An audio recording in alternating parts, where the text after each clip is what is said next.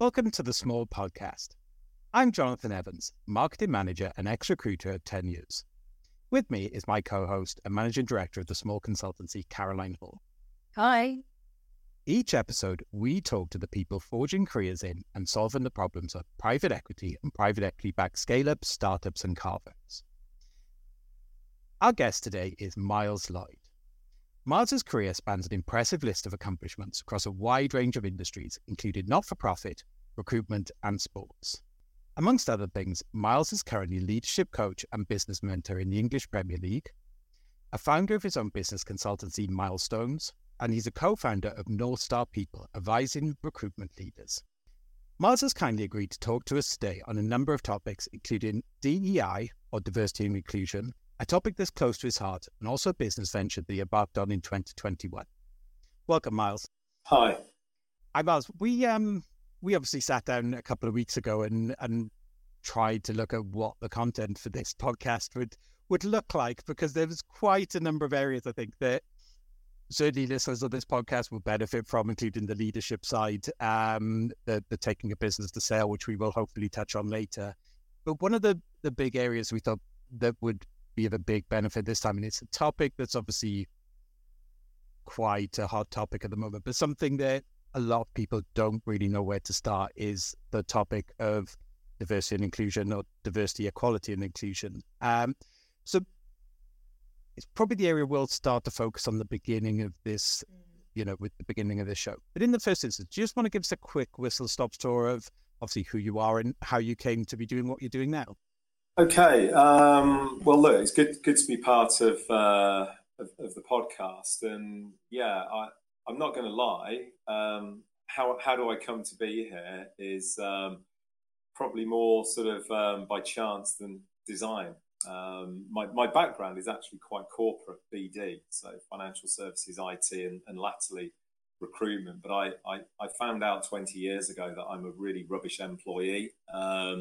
And therefore I better go and do something for myself. So I started my own business consultancy, and started off just really sort of trying to help people be better around business development. That was what I did. So I just reached out to a number of people and said, look, I'm available. Do you need any help? And fortunately, half a dozen or so people reached back out, and yeah, we know you, trust you, come in, have a look at what we do and make us be better. And over the early years of my consultancy work, I found that it evolved away from just being BD to start looking at strategy and performance as well. And the reason being, I was having a number of business owners sort of pointing the finger of blame at their BD directors, heads of sales, whatever it might be. And I was having to go back and say, look, problem's not actually there. The problem's sort of with you and with that senior leadership team. There's no strategy.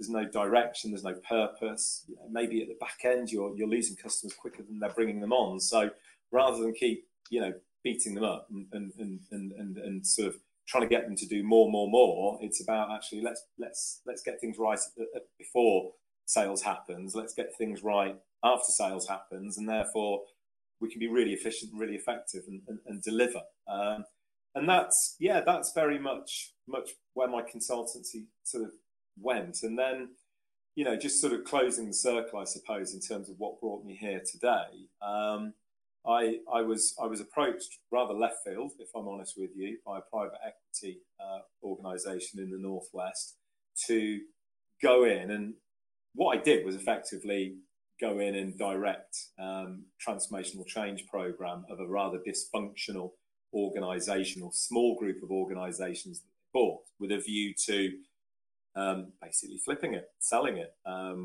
Started off as a 3-year plan. Became 5 years after the first 6 months due to the significant challenges that we found in the organisation, financially and structurally as well. But that concluded in a split trade sale, which was good for the PE house and also good for the investors as part of that project.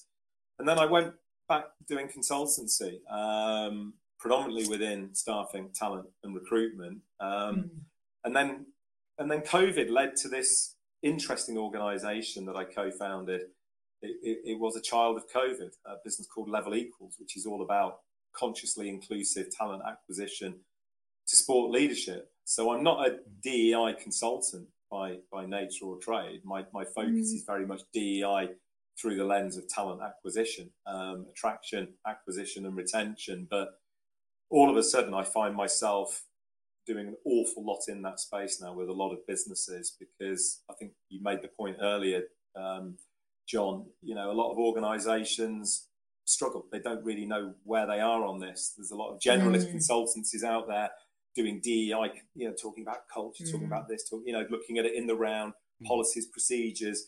But what I'm doing with Level Equals and what we're doing as an organization is helping them make change actually happen, delivering results rather than delivering policies and talk and conversation around it. Yeah, that's really interesting. And as you said, there's we used to call it box ticking, didn't we? Where you'd go in and you'd have a policy and you'd be going, yes, no, yes. So results driven D&I is still something that completely new, I think, to a lot of people, because it has just been that box ticking for so long. I think, first of all, I was interested to understand, so do businesses kind of actively seek you out? And, what kind of stage are they in when they come to you? Do they kind of have an idea, well, we want to do this? Or is it somebody on the board is pushing them to do this and they don't know where to start? It's a really interesting point you make there, because everything you've just said actually applies. There is no specific one direction of travel or point of engagement. So, in terms of Level Equals, we have approached some organisations to talk to them. We've had a number of organisations come to us where they might have seen us speak at an event. We've, funnily enough, just done the second of the Include Summits, and the Include Summit is a very large event. It was Birmingham last year, Manchester this year. Don't know where it's going to be 2024, but it's all about DEI within sport. So we were there, we were talking, and many people just approached us afterwards and said, do you know what, we need your help, we need your support. Now, interestingly, we've had with one of our clients at Level Equals, it was one of their non-exec directors that founders engaged the conversation and pushed it through from their end, through board down, onto an unsuspecting community within their football club, and other organisations we've had it has been bottom up, where there's been a DEI lead, a relatively, within many organisations, some of those DEI lead positions are hybrid roles with other roles, because they haven't warranted a full-time person doing that role yet. So we've had people see us and say, wow, I really want you to work with our organisation, but how can we do that? How can we influence the senior leaders who are going to make a decision on these types of things? So it really is a case of all different angles, and the starting point every time, John, is different. Everybody's sort of realising they need to be on a journey now on DEI, but in every organisation they're at very, very different stages. Most organisations do have a policy. Not all do, but some do. But then, my goodness, what they're doing in terms of actually living it and breathing it, completely different every time. I bet. Interesting. And this kind of goes back to something you were saying earlier. You were going into businesses as a consultant, and they were going, can you fix the sales team? And you're looking at it and going, well, actually, it's the management team that needs fixing, and dealing with that kind of reluctance. I mean, if somebody is in, as you said, it's bottom up driven, they've realized in their organization that, something needs to be done. How would you advise them to start going about that influencing piece with their senior management and get them to realize that they do need to act? Yeah, I think for me, it's all about understanding what role DEI plays within the purpose, the strategy of an organisation. If you're going to influence senior leaders, you've got to position your influence in an area that's going to impact on making them look good, helping them achieve their outcomes. So therefore, they will tick boxes from okay, we need to have this, so let's just tick that box, but then won't really put any importance on it. So we need to move DEI away from that and actually talk about what the impact of doing X, Y, and Z will have on that organization, how it will help that organization on its journey to where it wants to go. And I think, for me, that's the critical thing, because, we've all seen around, DEI and talent acquisition recruitment, for example, tokenism, let's get a black person on the board because it's full of white people. Let's get somebody who's obviously disabled, because that will help us, won't it? Let's have intern programs to attract and get more ethnic diversity. I'm just giving some real examples that I've seen where it's purely tokenistic, and that's really frustrating from my point of view, because what this is about is actually bringing the best talent through, but in a way of being really inclusive in that talent acquisition, and therefore you're presenting opportunity for all. You're not excluding people, you're actually bringing people who probably have felt excluded in the past, give them that confidence to have some real value in what that organisation is doing. So just coming back, sorry, I've gone off on a tangent. What it really comes down to for me, it's okay, great that you want to do this with us, or great that you see value in us, but in what we do, what's the impact that's going to have on your organisation? How is that going to help you achieve what you want to achieve going forward? And that's not just from a talent acquisition perspective of the usual pain points, time to hire, cost per hire, visibility of process, DEI metrics that may be in place in there. But as we all know, I'm not particularly well read. I'm not very academic. There's people with huge brains compared to mine. Most people probably compared to mine. But there's no doubting. You can't argue the case now, whether it's Harvard, McKinsey, whoever. A diverse organisation with diverse leadership, those organisations outperform those that don't. So if you're a business leader, even if you're sceptical of all this stuff and just see it as, oh yes, oh God, it's something that we're going to need to do, you're not even bought into it, even if you're going to come at it from that angle, just from a purely selfish wanting to have a successful company, well, do it from that reason alone. I don't advocate doing it that way, but if that's the motivator, then, if that's the starting point, then great, we're at least starting on that journey. Show them the evidence, show them, keep us under the radar, talk to them about these reports, talk to them about the impact that diversity has on organisations' success. And then great, we can be part of the solution. That's and there's so much data out there now about successful businesses, and if they have a diverse leadership team, and how successful, especially during COVID, that was quite interesting, the stats on women owned businesses or run businesses and how well they were doing. So there's so much information out there to use as evidence. Yeah, it is, and so much around the impact of diversity of thought as well. And I think one of the challenges for many organisations is actually understanding what we mean by diversity. First and foremost, many people have heard of 9 protected characteristics. What are they, and what does that mean for us? There's the issue of intersectionality and the role that plays. But then there's things that aren't covered under law. Things like social mobility, which I'm really passionate about. One of the main drivers behind myself and my business partner Francis starting Level Equals was the lack of social mobility, the lack of opportunity for everyone from an underprivileged, low socioeconomic background, and it's like, these people are amazing. They just don't have anywhere near the opportunity that others from much higher levels of privilege do, 100%. Yeah, I mean, definitely. It's been brought up.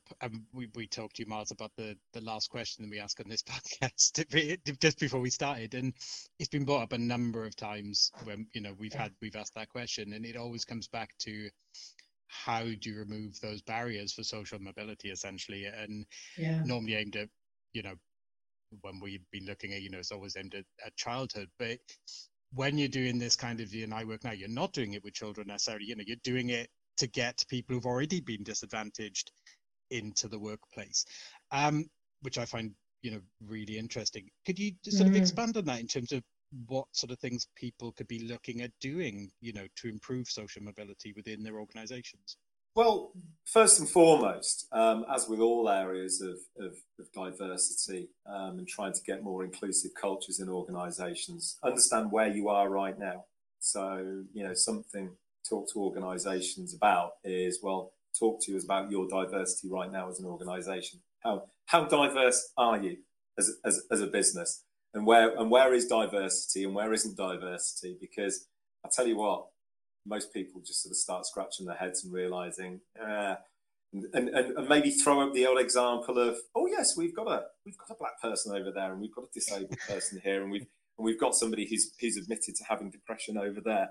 Oh, that makes us diverse. Oh, and we've got this number of women, and we've got, and it's all a bit messy and a bit sort of piecemeal and fragmented. So look, why not start with a DEI audit? Why not do something to understand right now where you are as an organisation, around age, around gender, around sexual orientation, so on and so forth. Now, these things aren't easy to do, are they? Because people are suspicious. Well, why are you asking me that?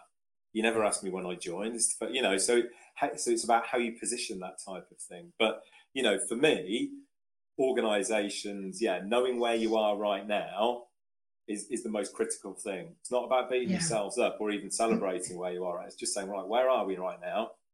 How does that look? How does that make us feel? And where do we think we should be?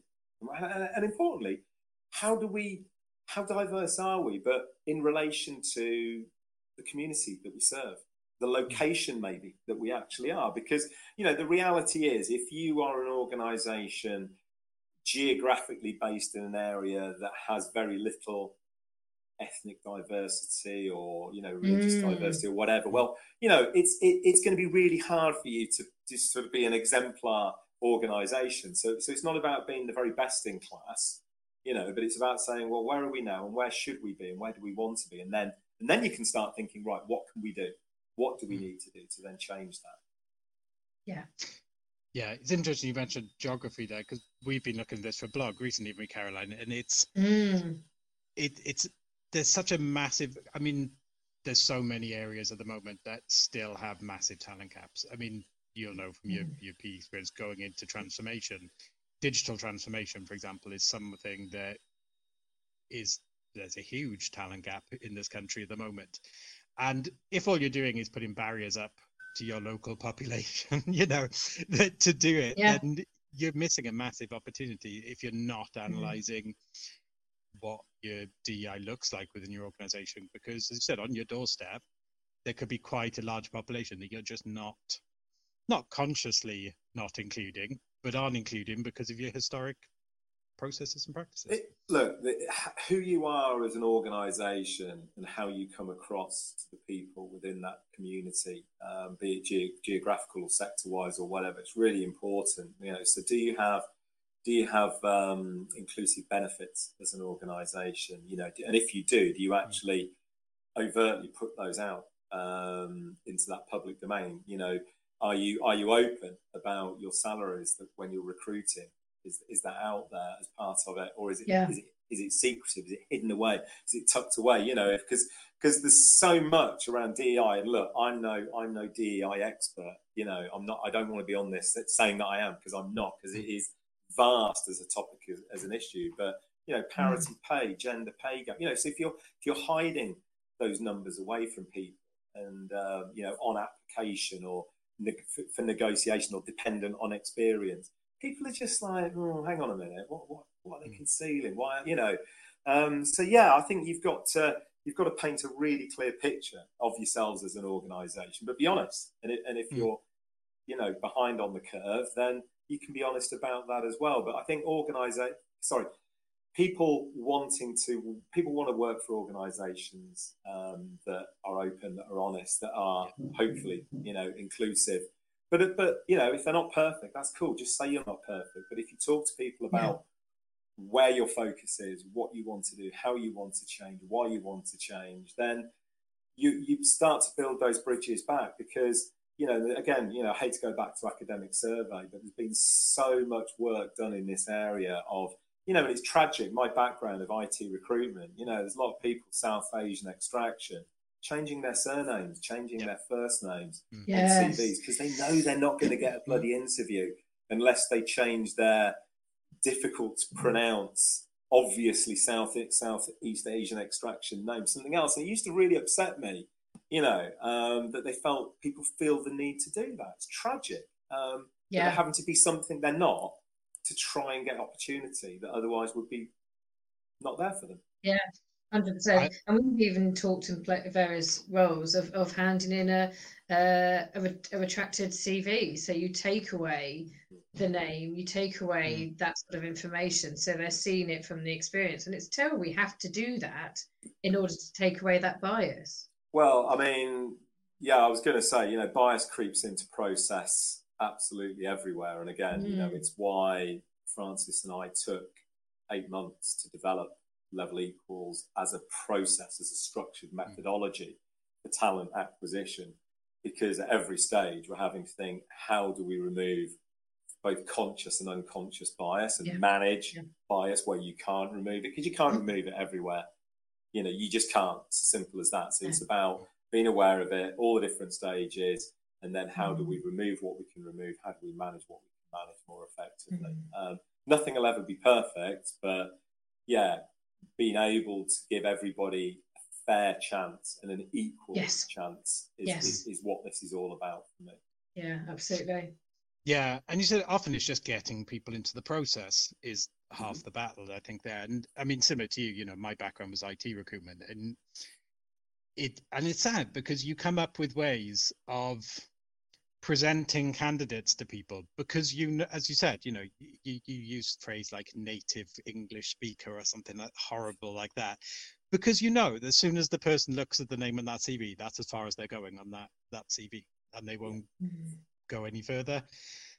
So it is definitely about getting people into that process. I think is half the battle. Interesting, obviously, you mentioned that you're not this D&I, there's a D&I guru. That's not the right word. But as you said, it's one of those topics that's so wide, and to do properly, how much do you have to kind of get more people involved? You mentioned there's a kind of, you should have somebody who's running this within an organization, but then as you mentioned, you have to think about benefits. That person's not going to have specialist benefits knowledge, for example. So, is this something that needs to become mainstream as part of a wider HR function, for example?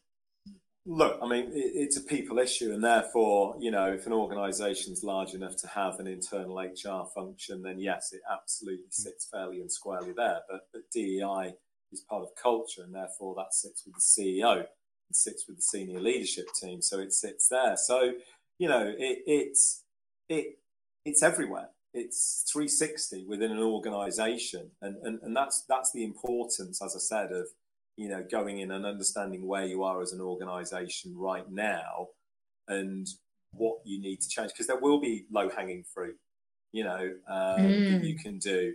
And it's about saying, actually, let's look at our benefits and say, actually, how inclusive are they? What could we do? And the great thing is nowadays, I mean, crikey, there's so much literally at our fingertips, isn't there? There's Google, there's ChatGPT, there's all these different things, other AI platforms are available, but that's the one that everybody uses. But the reality is you could just type into that or Bard or whatever and say what makes a good what are the 10 things that make a good inclusive benefits package, and it will tell you. And therefore, what have we got? What haven't we got? Right, let's go and research that. Boom! It doesn't take a genius, but the impact that will have, if you're talking about flexible working, if you're talking about hybrid working, if you're talking about shared parental leave, if you're talking about lots of other things that you could talk about as an employer, caregiving, things like that. There's just so much that you can do as a business to just demonstrate to people that we're an inclusive employer. And what it isn't is putting a paragraph, I was going to swear then, but put a paragraph at the back of the job ad saying, we actively encourage applicants from yada, yada, bloody. That is the most BS piece of stuff that goes on. And it's crazy. Do they really think people are going to just like, oh, well, I wasn't going to apply, but now that you've said that you actively encourage me, I'm going to go and just stuff like that. It's just crazy. People just need to just wake up and get real about this and think about how do we go about attracting all those people that don't find us attractive right now? How do we do the outreach? How do we change our language to encourage more people to come into the process? You've got to put in the hard yards and to deserve the right for people then to come to you automatically, because you're seen as this employer of choice in this space, Absolutely. And I wax lyrical a bit about now shared parental leave, because I think it's so key for people to really consider that as part of their benefits. It really is. I want to be, as a father of 2 young children, I want to be involved. I want proper time off when they're born. I want to be able to go and be part of their lives, do drop-offs, do pickups. I want to be able to go to the summer show. I mean, don't get me wrong, there's some real rubbish stuff they do that I don't want to be involved in. The end of year disco being one, because my dad dancing's horrific. But, exactly. So why can't I do that? Just because I'm a man. I don't want to, this isn't the 1950s now. Come on. No. It's really got to move with the time, so women can have a career and not go, right, I want children now. That's it.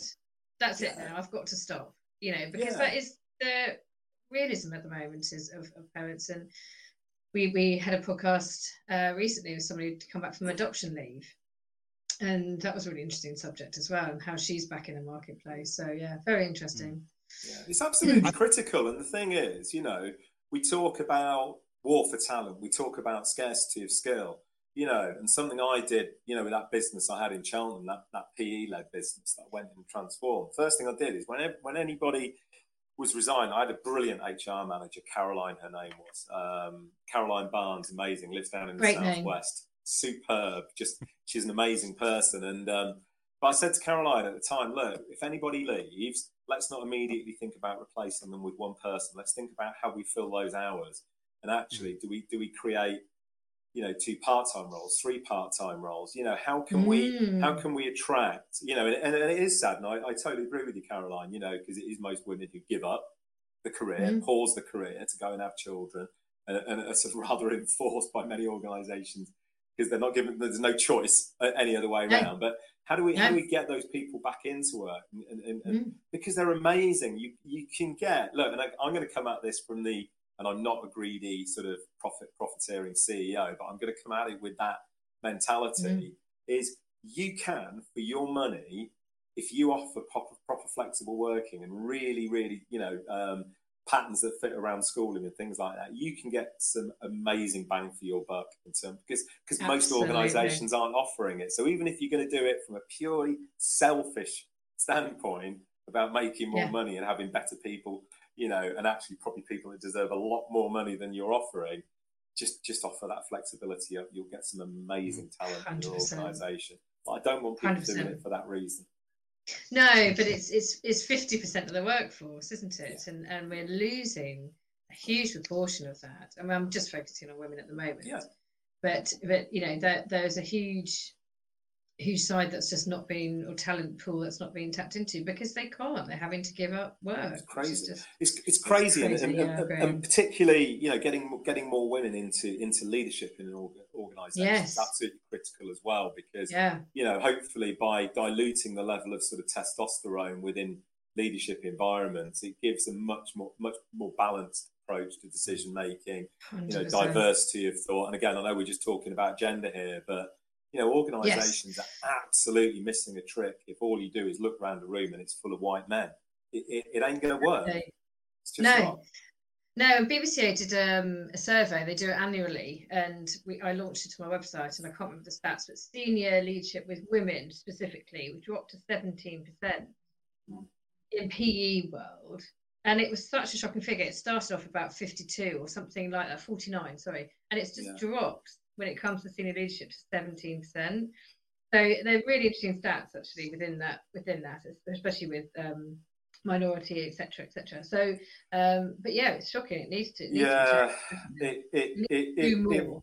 It really does. And I think I don't like to beat people with a stick, and I don't like to mandate things, but I think the more organisations are encouraged to publish data, to have overt metrics within their organisation, to hit certain targets around all these key critical issues. If we've got to force change, then I think we have to force change. And it's down to, and this is where, again, we're not political on this podcast, but that's where, government just needs to step in and say enough's enough. We're going to make change happen. We're going to drive it. And, it's all right getting these massive blue chip corporates to publish stuff, but what about all those other businesses where they just seem to be able to just carry on without any real scrutiny? It's crazy because they're actually hamstringing themselves anyway in the long term as organisations. They really, really are. But we've got to change the world, haven't we? Surely, make it a better 100%. place. And talent really helps drive that. That's where it can really help drive that proposition, as you said, and the whole messaging, everything that you do to the outside world when you're trying to hire. Talent can really be at the forefront of that. I mean, you can be right, Karen. They are the people out in the marketplace often, the ones being those brand ambassadors. I mean, the example of it seems wrong to call it low-hanging fruit for benefits because it can have, as we've already discussed, it can have such a massive impact on everything. And it's one thing you see people on LinkedIn moan about the most is, when they see somebody offering 22 days holiday, bank holidays and free parking, it's their benefits package. Listen, it impacts so many areas, as you said, it's a really wide area. You've got neurodivergent people, need the flexibility, to be able to perform effectively. You have people from low socioeconomic backgrounds who are more impacted by things like childcare costs because they can't afford it, so they don't have those opportunities. So if you've got somebody going, well, do I go back to work? No, we can't afford the childcare costs.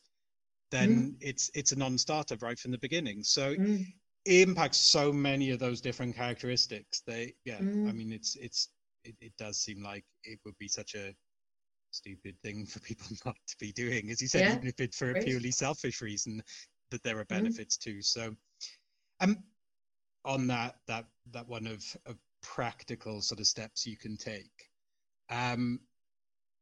in terms of initial filtering of candidates coming through, are there any sort of things you'd advise there on people that they can do that are kind of quick fixes while they're doing the others, just to kind of make things better from the off? Blimey. I mean, we've talked a little bit about the benefits side of things, and that's all part of attraction, because getting people to have a look at you and seriously consider you as an organisation, you've got to do an awful lot. Something, and if you indulge me for a couple of minutes, we talk to businesses all the time about is look at the language you're using in your copy. Look at the information that you're putting out if you're using things like candidate packs or whatever. There's again, I'm going to come back to tech here, but using technology to look at how the language is gender coded, and that there's loads of tech freely available. Again, just Google it or whatever, and stuff will pop up that you can use. Some of it's free, some of it's software as a service. But looking at overtly masculine advertising in certain sectors, it's just crazy. It really is, and they wonder why they get 95% of applicants men, because the language you're using, it's overtly masculine. And another thing, and we talked about studies earlier, but women, as we know, have much higher standards of themselves than men do of themselves, and therefore an advert that is a colossal long list of must-haves, nice-to-haves, desirables, yada yada yada, goes over onto the second page and it repeats, and more things that you're asking for. All you're doing is pushing women away from that opportunity, because you're just putting barriers and barriers in front. So we always say to our clients, keep it simple, keep it small. What's really important, and forget everything else. It's all white noise. Because the thing is, women traditionally have, if they'll look at themselves and they'll scrutinise their ability to do that role, they'll look at the ad and say, okay, I meet that about 85% plus. I'll give it a go. I'll put my hat in the ring and I'll do an application. men, that standard's much lower than 85%, typically somewhere between 50-55%. So again, just by removing all the white noise, focusing on the real critical important stuff only, again, you're just making it appeal more. But neurodiversity, John, you mentioned there as well, is a great piece of tech, great tech available, and we use it at Level Equals, where you can declutter language. Again, it's making, it's using 2 words rather than 3 sentences. It's using shorter words rather than overly use words that everybody uses day to day. Don't write these things in a way that makes you sound really intelligent and important, because all you're going to do is just push people. And neurodiversity is really complex, isn't it? Massively complex. But again, using technology to declutter language to make it appeal, again, is really important, and keeping it really simple, really straightforward. So there's so much you need to do around language that's important, but also as well making that process easy for people to apply. So are you using technology? Yes or no? But if you are, what about people who struggle using technology? Is there an alternative way for them to apply and express an interest and go down a route? Have you got, and again, it's all available, isn't it, in the modern world, but have you got, if it's tech-led, and if it's on a website or an applicant tracking system or whatever, are you giving people the ability to change the font size, to change the font color? Have you got, we use it on our website, have you got something that will change the written word into an audio for people who struggle to read? Maybe they want to listen to it. Are you actually giving them the ability to translate it into their preferred first language rather than it always being in English? Just because you're an English company recruiting in England doesn't necessarily mean everybody in the talent pool has English as a first language, and therefore giving them the ability to use a language of their choice to make it more comfortable and easier for them. Surely that's a good thing, isn't it? So one of our clients fairly recently, even though, and I've learned something that I didn't know, because I'm not deaf, I don't have a hearing disability, but somewhere between 10 and 15% of people with hearing disability, only 10 or 15% use British Sign Language. But I would have thought, with my naivety and my own ignorance, that BSL, that's going to work for everybody who's deaf. No, not everybody who's deaf use BSL. Interesting. I didn't know that either. No, exactly. I wanted to share that because we learn every day, don't we? We learn every day. But funnily enough, the client was UK Deaf Sport, and we've done a lot of recruiting with UK Deaf Sport. But again, we've got a BSL feed. So for that proportion of people with hearing disability, they can click on that, and there's a BSL sort of side to it. So again, they can feel comfortable, because it's about making people feel confident enough to apply. Absolutely. But once they're in the process, and sorry, that's taken me about 6 minutes to get to the point of answering your question, John. So the application process is really important. So many organisations get this wrong right at the start. What they do is they start asking for loads and loads and loads and loads of detailed information, and people have to spend an hour and a half inputting all their information into an applicant tracking system, only to get rejected automatically. What a waste of everybody's time that was. So something we're keen to encourage employers to do is ask for the bare minimum. When you need more detail, ask for more detail, but ask for the bare minimum. You don't need to go on this mass data collection. Something we collect at Level Equals right at the very outset is DEI data. And why? Because it's really important for us and for our clients that we can show what the talent funnel looks like from a DEI data perspective. And why is that important? Not just so we can say, here it is, and carry on as we would regardless, but actually say, are we attracting the right people to the process? Are we attracting enough religious diversity, neurodiversity? Have we got representation from the LGBTQI community? Hidden disabilities, physical disabilities, and the socio-economic stuff we spoke about earlier, social mobility. We ask about parents' levels of qualification. We ask about parents' levels of earnings. So it's really important that we can show and demonstrate what proportion of the talent funnel at what stage is represented. And also, again, it's that intersectionality piece that we need to consider. That's really important as well, because quite often diversity isn't, you're not just one strand of a diverse person. People are made up of multiple streams, aren't we? And there's all sorts of things to consider there. So yeah, getting that application process is really important. Now, Caroline, you mentioned about redaction earlier on there, you've got real extremes here that you can go to. So you can start off by just collecting a full CV and using a full CV and letter of application if you want to recruit the way it's always been done. My word of warning with that is, if you're going to recruit the way you've always done it, and maybe you change your language and maybe you bring some nice tech in, to make the application process simple. But if your default is full CV, letter of application, somebody reviewing that, one individual, that is about as biased as you're going to get. So using technology to redact information, certain identifiers, is a good idea. I mean, we at Level Equals go to an absolute extreme. We don't use a CV at all. It doesn't get used as part of the process. We don't use letter of application.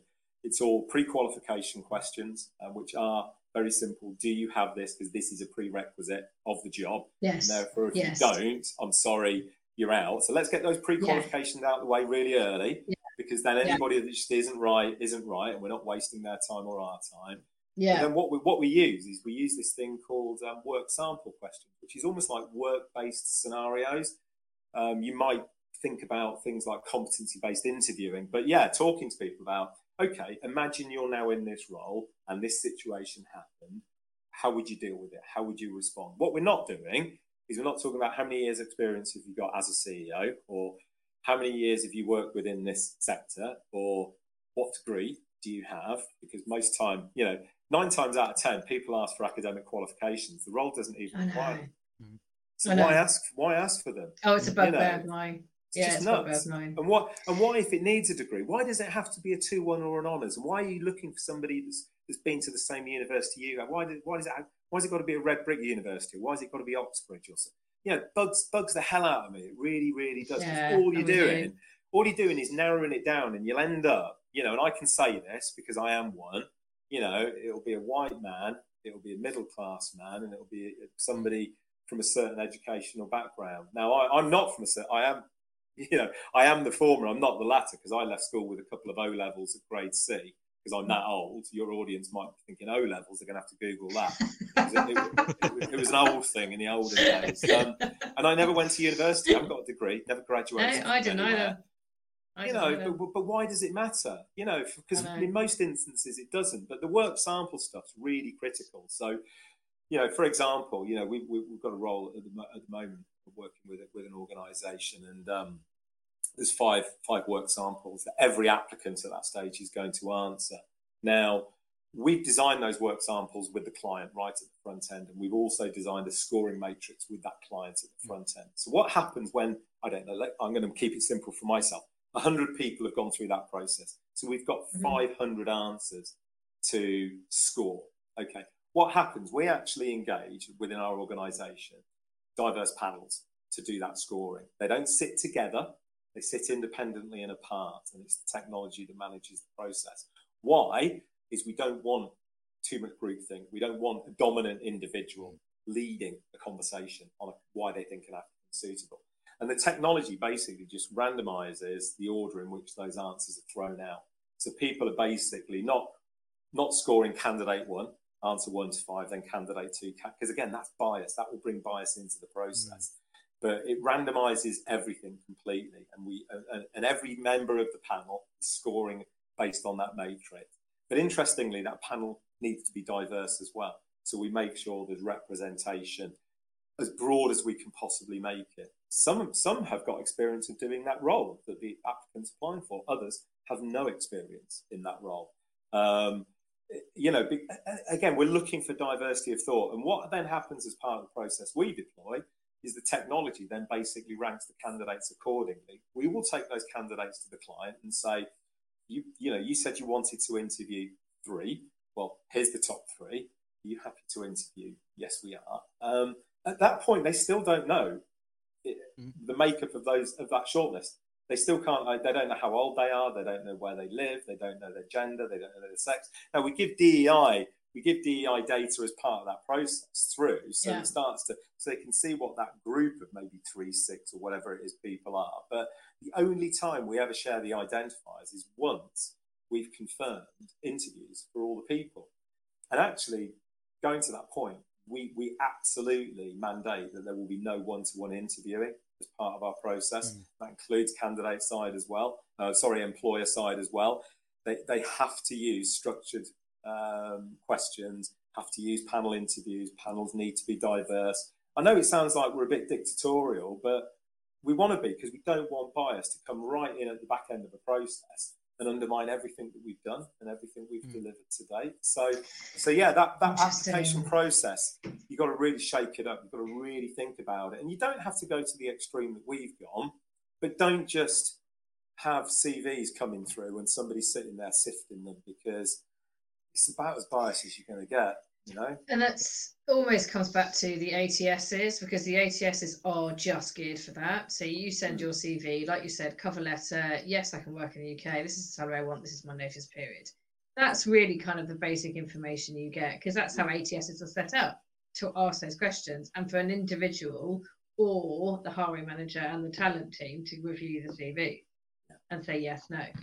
Isn't it? So it's almost like going back to the tech and saying, right, let's make ATSs have that function, so companies can go option, yes, I want to click that button. So I don't just have that one option. I can look at various different bits, because it almost needs to come from there as well, doesn't it? It absolutely does. And the good news is more and more now tech providers are understanding that they need to do this and are doing this, and they're using, and I was speaking with one the other day, and they've just introduced a new version of their platform that allows either full redaction or partial redaction. It allows maybe the HR team to have access to a CV, but hiring managers have no access to a CV. Yes, so I've on had and so that forth. before. Again, it's coming. It is coming, and things are changing. Slowly. So I take a lot of positives out of that. My challenge is I don't think change is happening quick enough, and organisations aren't being agile enough. And let's face it, not all organisations have access to that technology, or don't understand that they need to be using that, and therefore are just applications in the post or via email, and they're going into an inbox, and people are sifting through it. And if they get too many, then once they've gone through the first 30 and they've found 3 they like, they stop. Well, actually, the best ones were the next page, the next click away. I review them all. I'm not really annoying. If there's 2,000, I'm going through the lot, because everyone needs to have a everyone needs to say no. Which is really, really painful, isn't it? So if you are doing that and taking that approach, how can we deploy progressive technology so people don't have to sit there spending hours and hours and hours? Let's use technology progressively in an inclusive way to actually do that process for you. And therefore, it makes a lot of sense, because this is all about, from an HR perspective and from an organisational perspective, it's cost per hire, it's time to hire. It's how long's that vacancy been empty? Because for every day that goes by that somebody's not in situ, that's a problem for the organisation, because somebody's role's not being done. Effectively. Exactly. So there's an awful lot of considerations there, definitely. I mean, there was literally so much in that. That would be. I'm sure, Caroline, you'd agree with this. And Miles, from your recruitment background, that should be happening, not even from a DEI point of view, but just some good recruitment point of view, when you're talking about the things like how you advertise, how you do your candidate attraction, are just standard things that would help across the entire recruitment process and bring better outcomes. Absolutely.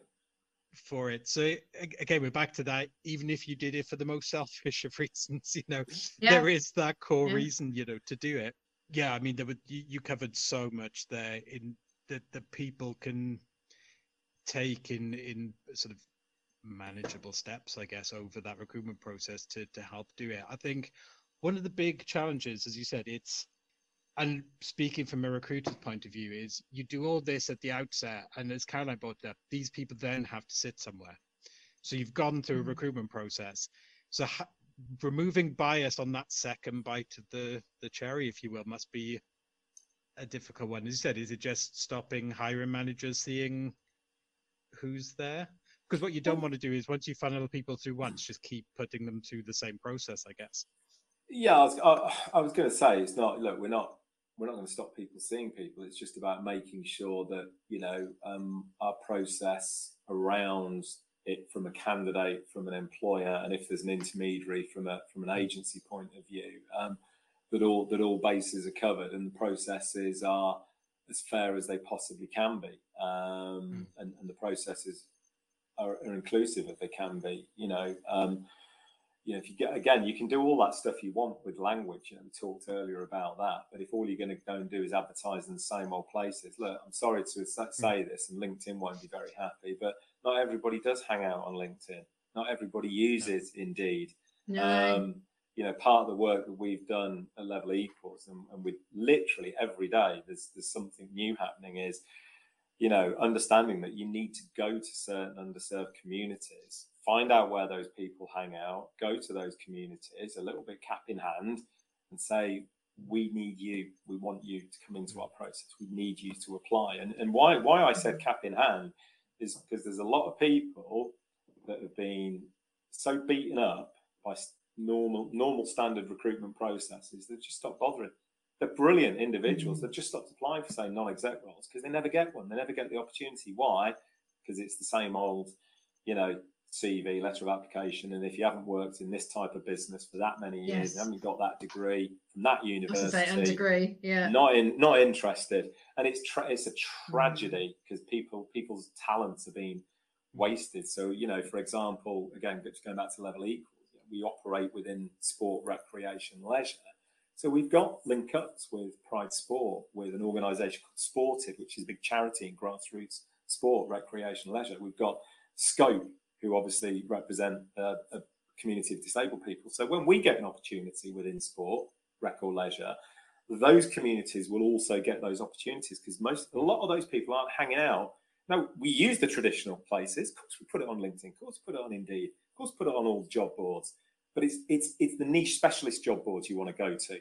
It's the niche specialist communities. It's building those bridges. That's what you need to think of as a talent professional within an organisation. If you're an in-house recruiter, for example, or an HR person tasked with doing recruitment as well, it's thinking about where are we going to do that outreach? Because otherwise, if you go and change loads of things, but then just do the same old stuff on outreach, you'll just get the same people applying because you're not doing anything different. So everything has to change.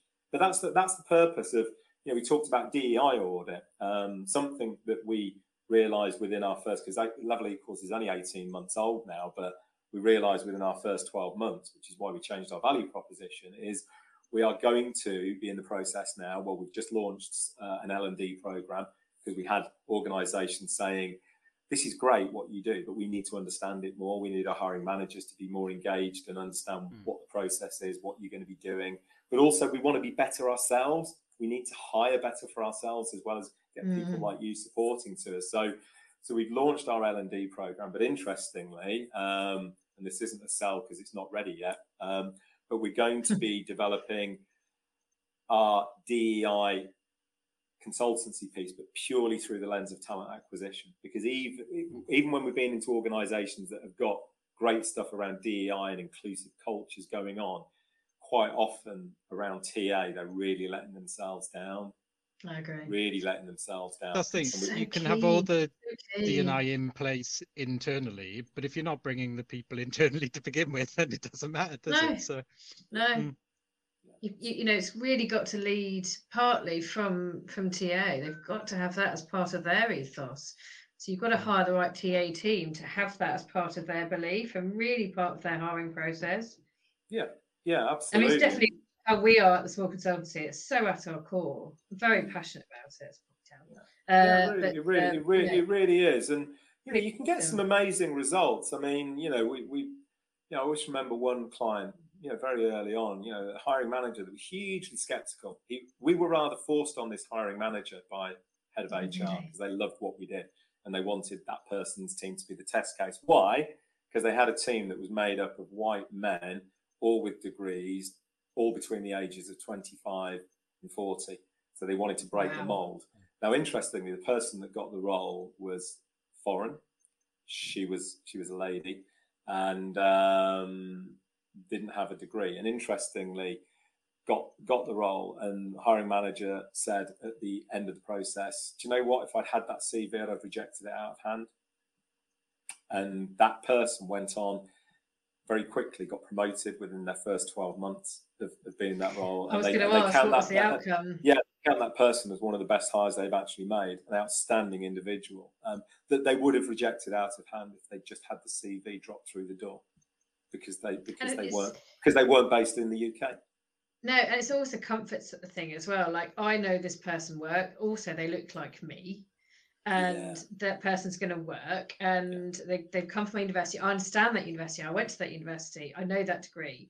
And it's when you start going, and I think it's a confidence thing that hiring managers need to go, I need to hire me plus 20, and really think outside the box. But again, it's just, look, we're all giving them the confidence to do that. Yeah, there's nothing embarrassing to admit. We're all biased. Everybody in the room put their hands up who's biased. If somebody doesn't put their hand up, they're just not aware that they're biased. That's all it is. It's not about consciously doing stuff. It's just subconsciously doing it. We all have it. Whether it's I did an article the other day because years ago. Look, I'll show. Look, I've got tattoos. Yeah. I haven't got them now, but I used to have 5 piercings in my ear and one in my nose, and look. So is there bias against body modification? If somebody rocks up and they've got shocking pink hair, or if somebody's got an obvious tattoo or a piercing, what about BMI bias? People who maybe have a certain BMI index. What about accent bias? There's so many, and the reason why I say about all of those is none of those are protected characteristics. So for me, and people talk about video interviewing, isn't it great? Yeah, but is it? Because if you're doing one-to-one interviewing and you're hiring based on one person's perspective, then look, I've seen it happen where people who have a certain visual impact are hired into roles that are public-facing roles, and it's that effect. And look, I know beauty's in the eye of the beholder, but I think where my head is on this is it's look, they're really pretty, they're really pleasing on the eye. Let's get them in that job. Oh, that person maybe I don't see as that, so therefore we'll just put those in the back office, won't we? It's bloody disgraceful, but it goes on, and you see it time 100%. Time again. I've had feedback. Someone's too pretty. Yeah, I'm currently too pretty. In the US, Victoria's Secret, had a massive issue with this, didn't they, a few years ago? For those that don't know, amazing underwear, store in the US. But so they were just hiring people who, it was almost like, right, let's just get a load of like female models working in our stores because that will just make us look amazing, won't it? And it's crazy that organisations get away with that stuff. It really is. I think I've told you this before, Caroline, but I'm currently banned from a chain of local Chinese restaurants for arguing with them on Facebook about why they were asking for photographs with their waitress applications. And this went on for about 3 months until they eventually banned me every time they reposted it. But as you said, people. That's crazy. People, and you said a lot of time people aren't necessarily consciously making those decisions, but everybody is biased against certain things, and it just needs to be moved. But one of the things, and again, this will be familiar, is when people still do it, the culture fit interview, for their teams. So they've passed the skills, and then they just want to have a nice chat for half an hour to see how you'll fit into their team. And But why? Why do they need to fit into this one single thing that you've created? Because you think they'll have the same sense of humor. And again, we've had a few debates with people on posts on LinkedIn, haven't we, on this, Caroline, about people saying, "Oh yeah, but I want to know they've got the same sense of humor." Why? Why does your accounts assistant having the same sense of humor as you going to mean that they will A, fit in better to the team, or B, be more productive within that team? It just, And how do you get that from into it? And also the reason why they're rejected is they don't fit in the culture, isn't it? It's like, but okay. Yeah, how do you give that feedback to someone? Yeah. Yeah, I hate it when you get that. It's just Okay, look, it's feedback's a really interesting point you just mentioned there. So let's talk about those two things. So in terms of culture, look, if an organisation's forward thinking and things, let's use a profiling tool. Let's use an assessment. Let's look at what the makeup of that team is actually like, and let's then with the shortlisted candidates, let them each go through that profiling exercise, and then let's look at them in relationship to that team. Look, I think that's a really cool thing to do, and there's lots of different tests and profiling tools you might want to do. So I think there's a really valid way of actually thinking about, let's understand how this person fits in, and it's not about finding everybody, that everybody's got to be a purple square, because actually we need some red triangles and some green hexagons and everything like that. But it's understanding how do they complement, but actually where do they plug gaps? Is the team currently leaning too far in one direction? Do we need somebody radically different to bring the team back to the centre ground in terms of maybe their thinking? Or do we need somebody who's really creative? Do we have creative thought within that team? Do we have implementers in that team? And so on and so forth. So I think that's good. But going off that whole, do I like them? Do I think they'll fit in? No, it's just nuts, isn't it? Because you're just going to hire somebody that you got that affinity bias with. Which is absolutely bonkers, isn't it? It really, really is. So I think doing that fit as part of the team, I think does work, but it's how you do it. It's absolutely. Really, really important. It really is. What was the second point? I've completely lost my. I said there was two things there I wanted to talk about. Feedback and feedback. Yes, thank you. Yes. Right. Feed what? Because in most instances, what's the biggest bugbear of candidates that aren't successful? Yeah. Oh, 100%. No feedback, lacking, quality of feedback, no feedback, whatever it is. So giving feedback to people at various stages is really important. If they're going to get rejected, why they've been rejected. If, as again, not keep going back to level equals, but every candidate goes through those work sample questions, for example, will get feedback. They'll get feedback in the form of a graph, and the graph basically says, this is what you answered, this is how you scored for each of the answers, this is how the average scored, and these are the scores for the group that got carried forward. So you're giving people something. Okay, I can see where I fell short. Now we also say to everybody, if you want personal feedback, do call us and engage with us and so on and so forth. And less than 10% of people actually say they want that personal one-to-one feedback, but just by offering it, I think it's really, really important. So doing that feedback piece is critical for me. And it's why so many people get so disaffected going through processes with, for example, we talked about ATS, but if you're using purely an ATS to do everything for you other than the interviewing, well, what's happening with the feedback? Where's the engagement? And businesses got to be really mindful that, for every person that gets the role, there might be 200 that don't. What's happening with that? What impression are you leaving those 200 people, those 199 other people with? I'm not saying you've got to be everything to everybody, but there's a good chunk of those people that have been rejected that might be good for another role now, might be good for a different role in the future. So just handling them as decent, relevant humans and showing a bit of care and a bit of love doesn't take much. I'll tell you what, it will come back in spades. But importantly, as an organisation, do you ask for all candidates to score your process? Net promoter score, something, for example. Because if you don't, again, you're missing a trick. You don't know how good you are at hiring. So why aren't you measuring hiring?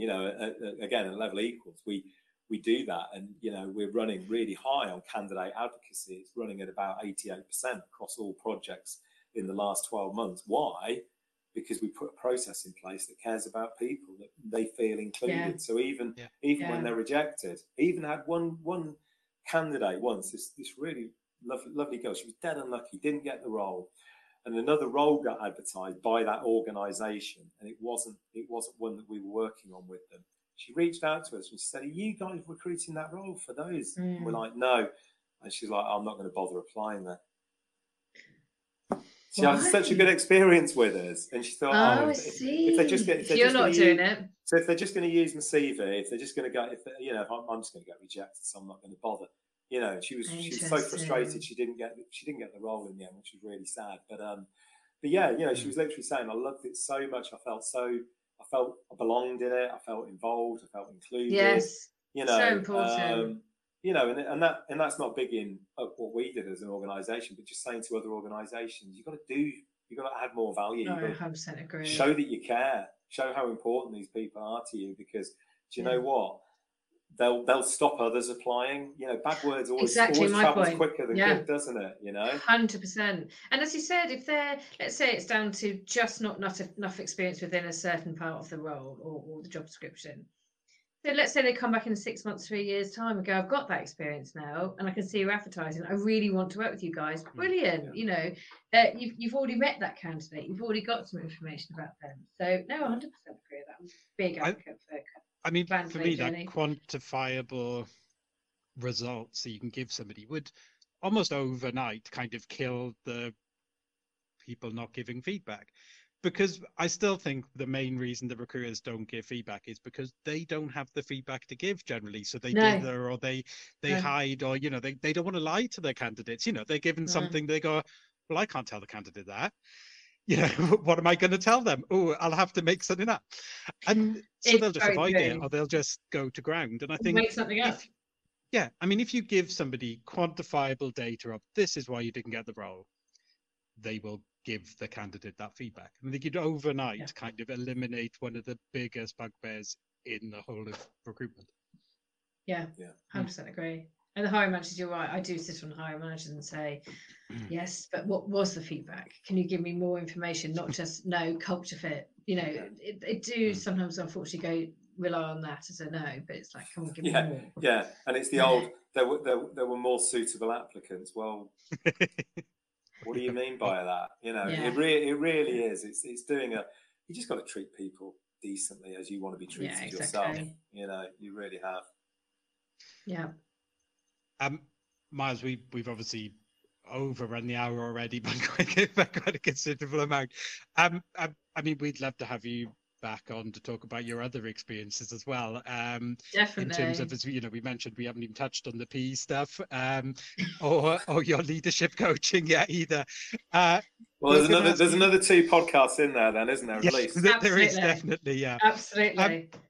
We're going to ask you one final question. Obviously, we'll give you a chance to let everyone know how they can find you as well, and sort of you know, engage your different businesses you know, in different ways.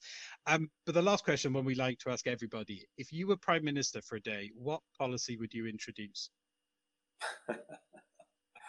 Well, obviously, I'm gonna do it on the whole DEI thing, and it probably comes back to something we were talking about yesterday. Yesterday we were talking about earlier. We've only been going for an hour. It doesn't feel like yesterday. Honestly, it doesn't. I'm really enjoying it. No, I think for me, it all comes back to, we talked earlier about the need for organisations to be more overt in terms of, you know, reporting, you know, in terms of diversity, you know, and sort of, you know, so gender pay and pay parity is really important. That should be there. In terms of organisational, you know, looking at the diversity within organisations, just actually what do they look like? You know, businesses have to. Sadly, if it's a case of dragging them kicking and screaming a little bit, you know, then let's start doing that, because, you know, we can't keep letting down vast swathes of our community, our society, by not giving them an opportunity. So I think for me, you know, it would be mandating with a small m, because I think it's encouraging organisations and business community to see the benefit of having, you know, proper diversity within their organisations, having an inclusive culture. So therefore, it's about it's really around, you know, organisations having hard targets and being able having to publish data, because if you don't do that, then the feeling is, what are you trying to hide and why? You know, and look, not all organisations can be really diverse, because there's a lot of SMEs there that maybe only employ 3 people. Well, I'm sorry, you're just not going to be able to be as diverse as you even want to be. But, you know, do you have, things in place to do that. And yeah, it really is. It's going to have to be.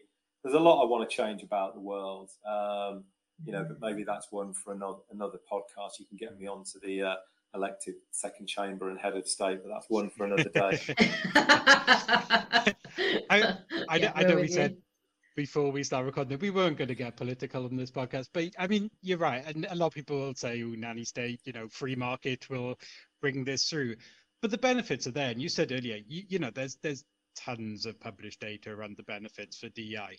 If people were going to do it voluntarily, the whole were going to do it voluntarily, it would have happened by now. And, you'll always have people who will see it and go, yes, that's great, we'll gravitate towards it. But you need that intervention at a certain stage to go, no, this is what I think you've got to. We're at the point now where, and I'm not, you're talking about people and humans here, and therefore having stuff that's optional shouldn't be. It's like, it's tragic. My mindset was really changed when I had kids. I had a daughter. My daughter's 10 years old, and having a girl really, I started to look at things through the lens of her eyes a little bit. And it made me, because if I'd probably had two boys rather than a girl and then a boy, I might have a slightly different viewpoint. But I look at things now. When I look at things, I look at things through the lens of her eyes. But then I also, and I know this sounds really twee, and I genuinely, this is the case. But I also think, what if she was, maybe mixed race, or if she was South Asian or Caribbean extraction, whatever it is, or what if she was in a wheelchair? What if she had or my son had a facial disfiguration or whatever, and I don't know. I think sometimes if you can try and put yourself in the shoes of others, because if you don't have that lived experience yourself, it's really hard to understand. I didn't think I was privileged because I didn't have a particularly affluent upbringing. I wasn't hard done by, I didn't go without too much. But there's some people that have absolutely nothing. No, but there's other people that at every turn of their lives, they're having doors that close, doors that are slammed in their face, because of who they are, because of what they are. I'm confident enough in myself now to be able to say to people, yeah, I've suffered with depression. I suffer with depression, and I've had medication a couple of times in my life for it. I get anxious. I have little coping mechanisms as well. I'm a little bit dyslexic, and now that's why I realised that I was no good at school in certain subjects, and my attention span's pretty poor as a result of some neurodiversity. So that's why I am what I am, and I do what I do. But the reality is those things shouldn't have limited my potential, but unfortunately back in the 80s and early 90s when I was going through education, early years, career development, things were just blocked to me, and I think nowadays, we shouldn't be putting barriers in anybody's way. And that's why I'm a big fan of equity, not just equality, because I think there's a lot of people that if you don't give them that lift up, if you don't give them that additional help and support, making it open and equal still isn't enough to help certain parts of the community break through barriers. It really isn't. So I think, it's one thing we're really keen, when we have organisations, like really quickly now, when we have organisations and they say, typically we'll interview, 4 people for any one role, but we're talking about DEI here. And what we say to them is, look, let the best 4 come through regardless. Okay, but we understand that you are looking for more diversity within that team. So if that best 4 doesn't have the right levels of diversity, let's make additional places available. So if we need some diversity of ethnicity or gender or age or whatever it might be, let's make additional places available. But, and I think this is just me from a personal level, don't go excluding people and actually candidate number 2, you're going to reject because actually you're making spaces available for others at their expense. I personally think that's wrong. I think you all should always let the best come through regardless. because you won't, because in our process, you don't see what they are, who they are anyway. But let the best all come through. But behind the scenes, if we see that, oh my God, God forbid, that people like me, they're all white and they're all male and they're all heterosexual, then let's go and make sure that we make additional places available for other people to come through the process as well. And therefore you have that diversity. And for me, inclusion should be about that. You know, if you're going to be really inclusive, don't start excluding people, because all you'll do is you'll disaffect those groups, and you'll have other people in your organization that think that's wrong. And hang on a minute, you know, I'm not happy about this, you know, because within organizations, you know, at the moment, there's people that are running a little bit scared, you know, they're protecting the status quo. Why? Because they're sort of, you know, they're worried. They're really worried about, oh my God, I'm in that bracket now where I'm seen as, you know, pale, male, stale, and I'm under attack, you know. But we've got to make those people feel positive as well. We've got to get those people as being allies for change. So not, you know, pushing them away and excluding them. You're gonna push them out, and that isn't good, because you need. If pale, stale males hold the power, you know, within the organisation and within business and everything else, you got to get those people with you. You need those people as allies to make change happen. You know, it really is, and it's why you know when you see like women-only business groups and things like that, it's like, great, but don't exclude men from them. You know, make them focused on, you know, gender parity, gender equality, but don't start excluding people from processes and groups and communities, because otherwise, you know, it's that allyship so important, isn't it? It is. And the thing is, until, you know, if you're running those processes where the best of people are coming through, for a certain extent, for a while, those will still be dominated a lot by the traditional people who've been in those roles, because they're the ones with the experience in that workforce. So you almost need those additional places. But you said it is that balance, because you can't alienate people. And I mean, no, we're not going to discuss that, because that's going down the political route. But it's encouragement at schools. It's basically you can't really turn on anything at the moment and not have some kind of politics, you know, about that sort of going on at the moment.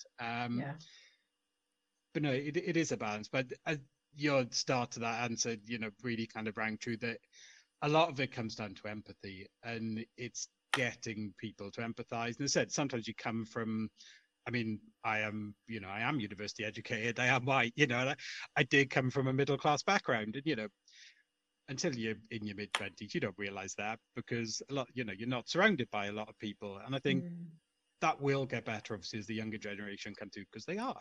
And they are surrounded by a more diverse peer group. And, you know, they are seeing their peer group not getting the advantages they're getting.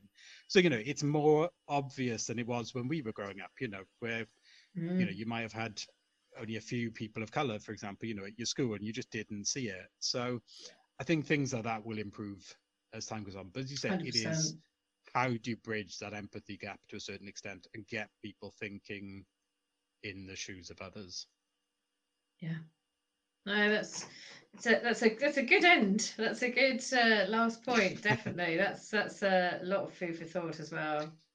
Absolutely, yeah. We've got to change, haven't we? We've got to leave the world in a better place than we found it. That's my mission. However long I've got left, it's making sure that my kids are going to grow up in a world that maybe is a little bit better from this DEI perspective than the one that I was brought up in the 80s. As a kid, and you know, schooled in the 80s, and my God, that was an ugly time when you look back. I mean, overt racism, sexism, just horrific. Oh yeah, it really was. I wouldn't amount to anything, because I went to an Irish Catholic school, and my parents were divorced, and I was told, you're not going to amount to anything because your parents are divorced. I was going to say, you're not going to heaven, are you? No, that's fine. I'm fine with that. If you've got that within your belief system, you know. But it's nuts, isn't it? It really, really is. Yeah, it's funny. Amazing. Gosh, we've gone over the extra hour, haven't we? But, Miles, for anyone who is looking to engage you, where's best to find you? Well, look, just find me on LinkedIn. I'm there. You'll find me, Miles Lloyd. Either under, you'll see all of my stuff there. Level Equals, North Star People, Milestones. They're all businesses that I founded, co-founded. Just reach out. I, as you can tell, I just love sharing knowledge, experience. You know, if I can help people in any way, I'm always happy to do that. Lovely. Miles, it's been a pleasure. We knew it was going to be a good one, and it definitely has been. And hopefully we will have you back again shortly. Thank you for listening to the Small Podcast. We'll be back with even more guests discussing their careers in private equity and how they met the challenges of working in high-change environments. If you enjoyed this episode, please remember to subscribe on your podcast app of choice and leave us a rating on Apple or Spotify. The Small Consultancy is an in-house recruitment support to PE and VC-backed scale-up startups and carve-outs. We provide in-house recruitment support to companies going through periods of growth and change. We've worked with PE-backed scale-ups across industries such as defence, energy, green tech and edtech, for companies including Janes, Breathe Energy, and for trade associations such as the British Private Equity and Venture Capital Association, BVCA. We understand how critical it is to get the right talent in place to meet growth targets and funding cycles. If you'd like to discuss how we can help you grow, please get in touch.